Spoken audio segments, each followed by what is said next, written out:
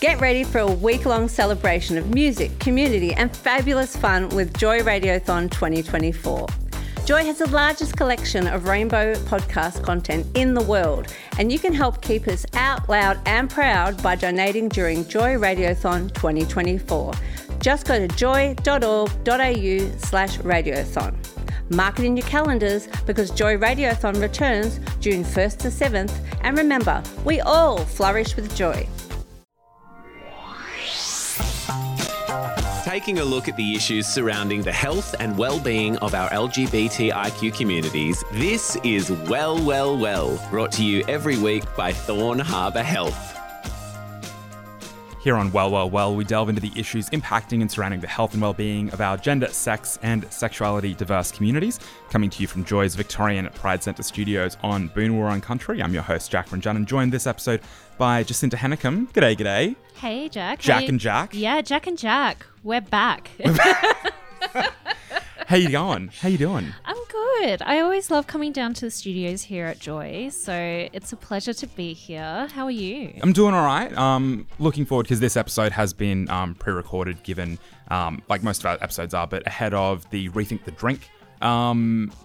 Rethink the Drink? That's the name of Rethink the Drink the launch. campaign launch here at the Victorian Pride Centre. So that's happening this evening as well, or if you're listening live, it has happened. It's just happened. But we're staring down the barrel of it, so that's coming up a little bit later today. Also today, it's July 14th. It's International Non-Binary People's Day. It is. It's an opportunity to celebrate those who are non-binary and the rich diversity of gender, and celebrate people who do not fit into a binary gender, which is a lot of people. It is. It is a lot more of than you people. might expect. It's also a chance for us to recognise the stigma and discrimination that non-binary people face and how we can address this together. If you're not aware, in simple terms, a non-binary person is someone who doesn't identify as exclusively a man or a woman. Someone who is non-binary might feel like a mix of genders or like they have no gender at all. Many non-binary people prefer the pronouns they, them, but for instance, if people tell you their pronouns differ, it's important to respect them. Now, I work a lot with SAMESH and in South Australia, so, the health promotion programs look a little bit different, but I believe you work a lot with the peer workshops that Thorn Harbour offer to trans and gender diverse people. Absolutely, Talk me through a little bit about what we've got on offer. Yeah, so we have monthly online workshops available on Zoom, and it's for trans and gender diverse people, and we've separated it into 3 different groups who meet monthly online. So we've got Rise, which is non-binary specific. So anyone who is trans or gender diverse and doesn't fit within the binary or beyond the binary, it's a space to come together and talk about different things that are relevant to you, to meet other people, and to just generally catch up and enjoy being in a space which is non-binary. So they come together at the start of each month on the first Thursday from 6 p.m. until about 7:30 p.m. on Zoom. And it's facilitated by non-binary peer facilitators who are volunteers at Thorn Harbour Health. And it's been a really fantastic space for people to, come with the big questions around gender or just come and chat about everyday life, really. Lived experience, of course. Exactly, yeah. Being a non-binary person and not only the issues and the things that people face, but also the things to celebrate and to enjoy about gender and sharing, I guess, support mechanisms as well, available for people in the space as well. Yeah, lots of resource sharing, referrals to, safe healthcare or places to, hang out, be yourself. Lots of different things. There's a few of them, like the Victorian Pride Centre. There are. Fancy. There are.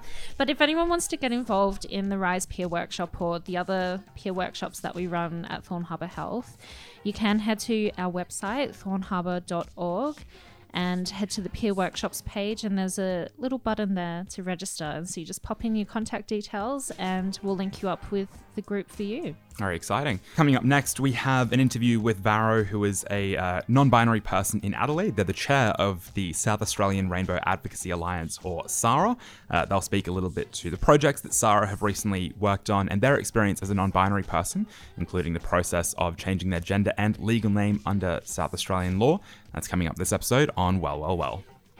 You're getting Well, Well, Well with the team from Thorn Harbour Health. I'm Vore, my pronouns are they, them. I live on Kaurna land. I am a policy nerd, bureaucrat by day, and LGBTQ advocate by night. I'm the chair at the SA Rainbow Advocacy Alliance. We're a not-for-profit charity that works to advance queer rights, wellbeing. Walk me through some of the, in as much detail as you want, the work that Sara does for the community. Yeah, so there's three sort of parts to Sara's work. The first one is advocacy, making sure that our lawmakers and our decision makers are making a better place for our communities. The second part is around community, around supporting community groups here in South Australia, creating a sense of togetherness and really a sense of activation in the community around working towards bettering our rights. And the third part is awareness. I think we find within our allies, there is still pretty limited awareness of the diversity of our communities. And so, working to bring awareness towards that and, improving our rights and wellbeing is a core part of our work. What are some of the, let's say, focal points that have been in that sector for Sara recently? Yeah, for sure. So we've recently had a state election, which has been a huge moment for advocacy. Leading up to that work, we partnered with Equality Australia to survey over 600 queer South Australians on what issues were important to them. They came back and there were kind of four key themes. Safety and equality under the law, so things like banning conversion practices and closing loopholes in our anti-discrimination laws. There was more inclusive healthcare, making our mainstream healthcare providers more inclusive of our communities. Education was a big one, so making sure that queer people are included in our education systems, particularly in relation to sexual health. And the last one was representation. We're still not collected in data sets in government. Government has no understanding of our communities and our needs. So really improving that representation at a strategic level was our fourth priority. Putting the community's wants and needs on paper to government, how often does that happen? Where else, what other, organisations or community groups in Adelaide have done that, if any, to your knowledge? Yeah, look, it's something that Sara did on a smaller scale in the 2018 election. But I think, in terms of the representation, having the reach of 600 South Australians is pretty new, I think. I know a lot of social services organisations do this kind of work, but I think, in terms of having a unified statement from the queer community about our priorities is really important. And I think it's something that we haven't seen. In the last few months, we've seen Ida Hobbit come and go. I believe Sara had a sort of media project that came out around that. Do you want to speak a little bit to that project? Yeah, so obviously discrimination against LGBTQ+ people has been happening for years and years. I guess we've come such a long way. You think back to the times of Dr. George Duncan's death. We're certainly not there, but I don't think we've made it all the way to full equality. So really, we wanted to launch the Rainbow Realities film as a representation of queer people's experiences of discrimination today. We know this stuff is still happening. We really wanted to use it as an opportunity to raise awareness about our experiences and to call on our allies to do better and to include us. I guess in light of Non-Binary People's Day, that this recording will end up being played around. Can you speak a little bit to, if you're comfortable, your experience coming out as non-binary, navigating that space, and potentially finding community as well? Yeah, look, I think I've always known that I've been a bit different my whole life, but I guess I didn't really have the words for it until probably around 2015. Someone I was dating actually came out as gender fluid, and I kind of went, oh wow, that's an option. That's no one told me about this thing, that kind of fits, I think our society has always had these really rigid gender roles around, masculinity and femininity. What does it mean to be a man or a woman? And I don't think I've ever really fit in either of those camps. So being non-binary for me is about really giving myself the permission to explore that grey of masculinity, femininity. I guess it was important to have representation, to be able to see other people like me, gave me the power to come out and to realise who I was. But I guess that understanding within our society of being non-binary, being gender fluid is still evolving, I guess. I think back to my first job in government. I was actually working for the Department for Communities and Social Inclusion at the time, and they had their employee intake form. It had male, female, and other, and I was like, oh, well, I guess other is me, right? So I ticked the little box and, you know, expected someone to have a discussion about it. I got entered into the system as female and was misgendered from that point onwards, basically. So I spent, around 5 years in that job, being perceived as someone that I wasn't, which had a super profound impact on my mental health. Luckily, you know, I had a really supportive partner and really supportive friends who helped me get help for that. But it was pretty rough at the time. So I think, you know, building that awareness and building that inclusivity is crucial. Do you have any thoughts or feelings on the day generally? Had it even crossed your radar? Does it have any sort of significance to you? Look, I think the day it's always important to recognise, you know, the diversity of our communities. I think the day, you know, to me, it's like a nice little, like, yes, I exist. And a lot of my friends will message me on Facebook and be like, hey, happy Non-Binary People's Day. And I'm like, yeah, that's a nice moment. But in terms of tangible impact, I think, you know, we really need to, as a society, look at it and say, okay, well, it's not just about like, hey, have a great day. Like, what are we actually doing to help support non-binary people in our world?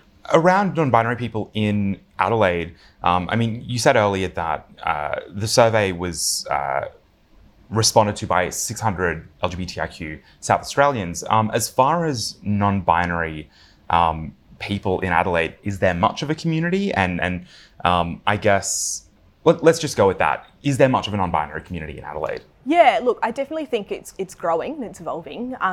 We've been really lucky to have a really inclusive trans and gender diverse community here. I think, you know, gender diverse people do fit under the trans umbrella. And, you know, to be frank, I think we've got a community that acknowledges that being trans is not just about transitioning from one thing to another. It's about this broad array of gender diversity that our community has. So, I think we're really lucky in that sense to sort of have this sense of community and, you know, we can support each other. Can you speak a little bit to some of the challenges potentially in being gender diverse, changing name, any other sort of legality situation? Yeah, look, I think, you know, being non-binary for me comes with an element of gender dysphoria. That's not true for all non-binary people, but certainly that's my experience. One of the things I've been trying to do is to change my name. Hearing my legal name said to me makes me feel so uncomfortable, just like something drops within my stomach. So I've been trying to go through the process of changing my name. And to do that in South Australia, you have to have 6 months of counselling. So I have to change your name and gender. So I've been seeing a psychologist and she was like, what's the reason for your visit? I said, I'd really like to change my gender legally. And she said, okay, but like you have a gender and you've told me your gender, so how do I treat you for that? And I was like, great question, who knows? So yeah, it's been really interesting to see even healthcare professionals reacting to our laws and going, like how does this work in practice? Is this actually right for non-binary and gender fluid people? So it's an evolving process. I'll let you know how I go.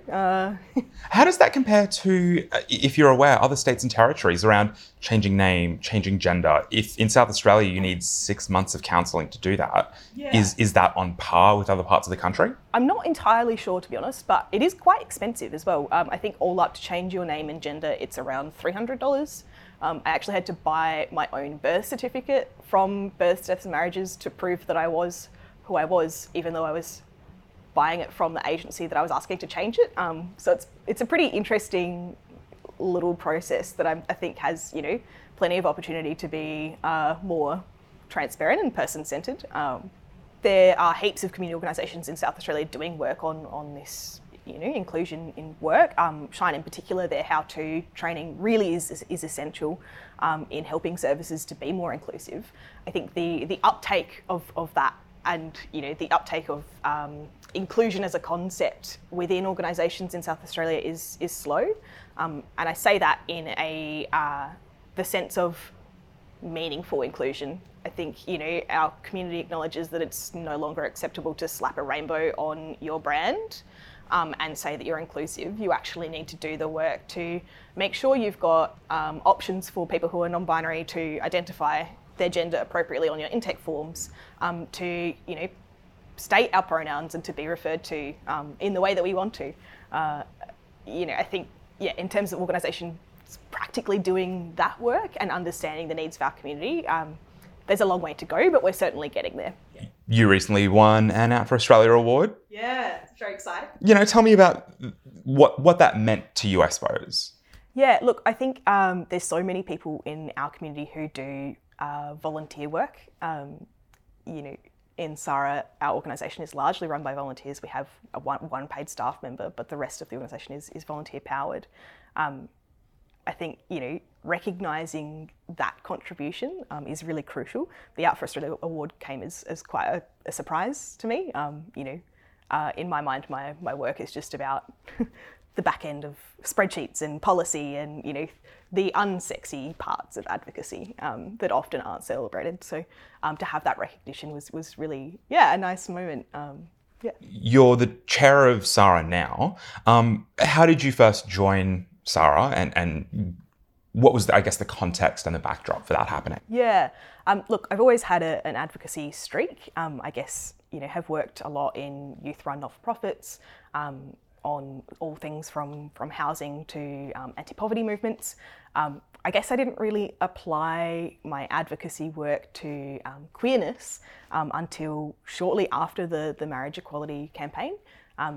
Obviously, we had, you know, a nationwide vote on our rights to marry. And personally, that was pretty brutal. I was outed to my grandparents without my consent and without my knowledge. And that kind of caused really, irreparable damage to my family relationships. And it was at that point that I did a lot of self-reflection and kind of went, you know what, like, things are still a bit shit for queer people. You know, we have marriage, great, but there's all these other issues that we still need to tackle as a society. And, you know, I think it was a real motivator for me to step up and do my part in that. Which is how I came to be at SARA. What was that involvement? What did that look like, I suppose, when you first joined? Because you didn't join as chair, I imagine, at that point. No. Look, initially, they were recruiting for general board members. I had a little bit of governance experience. I know a bit about policy, so I thought I'd throw my hat in the ring and offer that up. I quickly became known as sort of a jack of all trades, I think, and took on a treasurer role at some point, which, you know, probably rapidly expanded my love for Excel. Just kind of a do-it-all. What did it look like to go from your position within the organisation shortly before you became chair and then moving into the position of chair? What were you potentially keen to see happen from within and looking out from the organisation? Yeah, look, I think SARA has always been an organisation that has involved community. You know, we hold the annual Ian Purcell oration to commemorate our founder, Ian Purcell. We hold a lot of community events, but I think for me, stepping into the chair role, there was a real opportunity for us to build community in a more impactful way, really to mobilise community to look at our rights and look at where we're at and take things quite seriously and say, what can we do to, you know, actually encourage governments to listen to us? So we're definitely moving a lot more into the space of, you know, community-run campaigns, running petitions, really that awareness-raising work in a way that I think we hadn't done as formally in the past. Varo, Chair of SARA, thank you so much for joining me. Thanks so much. You're getting well with the team from Thorne Harbour Health. Thanks again to our wonderful guests for joining us in light of International Non-Binary People's Day. That's about it for this episode of Well. If you want to listen to tonight's show again, it'll be on the podcast page, joy.org.au/well, where you can listen to our previous episodes and find links to information that we've discussed on the show tonight, including the South Australian Rainbow Advocacy Alliance. Yes, that's right. Don't forget, if there's a topic you'd like us to cover, get in touch. You can email wellwellwell@joy.org.au and with any questions or suggestions for topics. But yeah, that's about it. Thanks for joining me in the studio, Jacinta. Thanks for joining me, Jack. It's been a pleasure. We'll catch you next time. Thanks for listening to Well, Well, Well, your show for LGBTIQ health and well-being, presented by Joy sponsor Thorn Harbour Health. For more on these topics and much more, check out Thorn Harbour on social media at Thorn Harbour or via the website thornharbour.org. This podcast was produced by Joy Media. You can support Joy's diverse sound and diverse community this June by donating to Joy Radiothon 2024. Go to joy.org.au/radiothon. And remember, we all flourish with joy.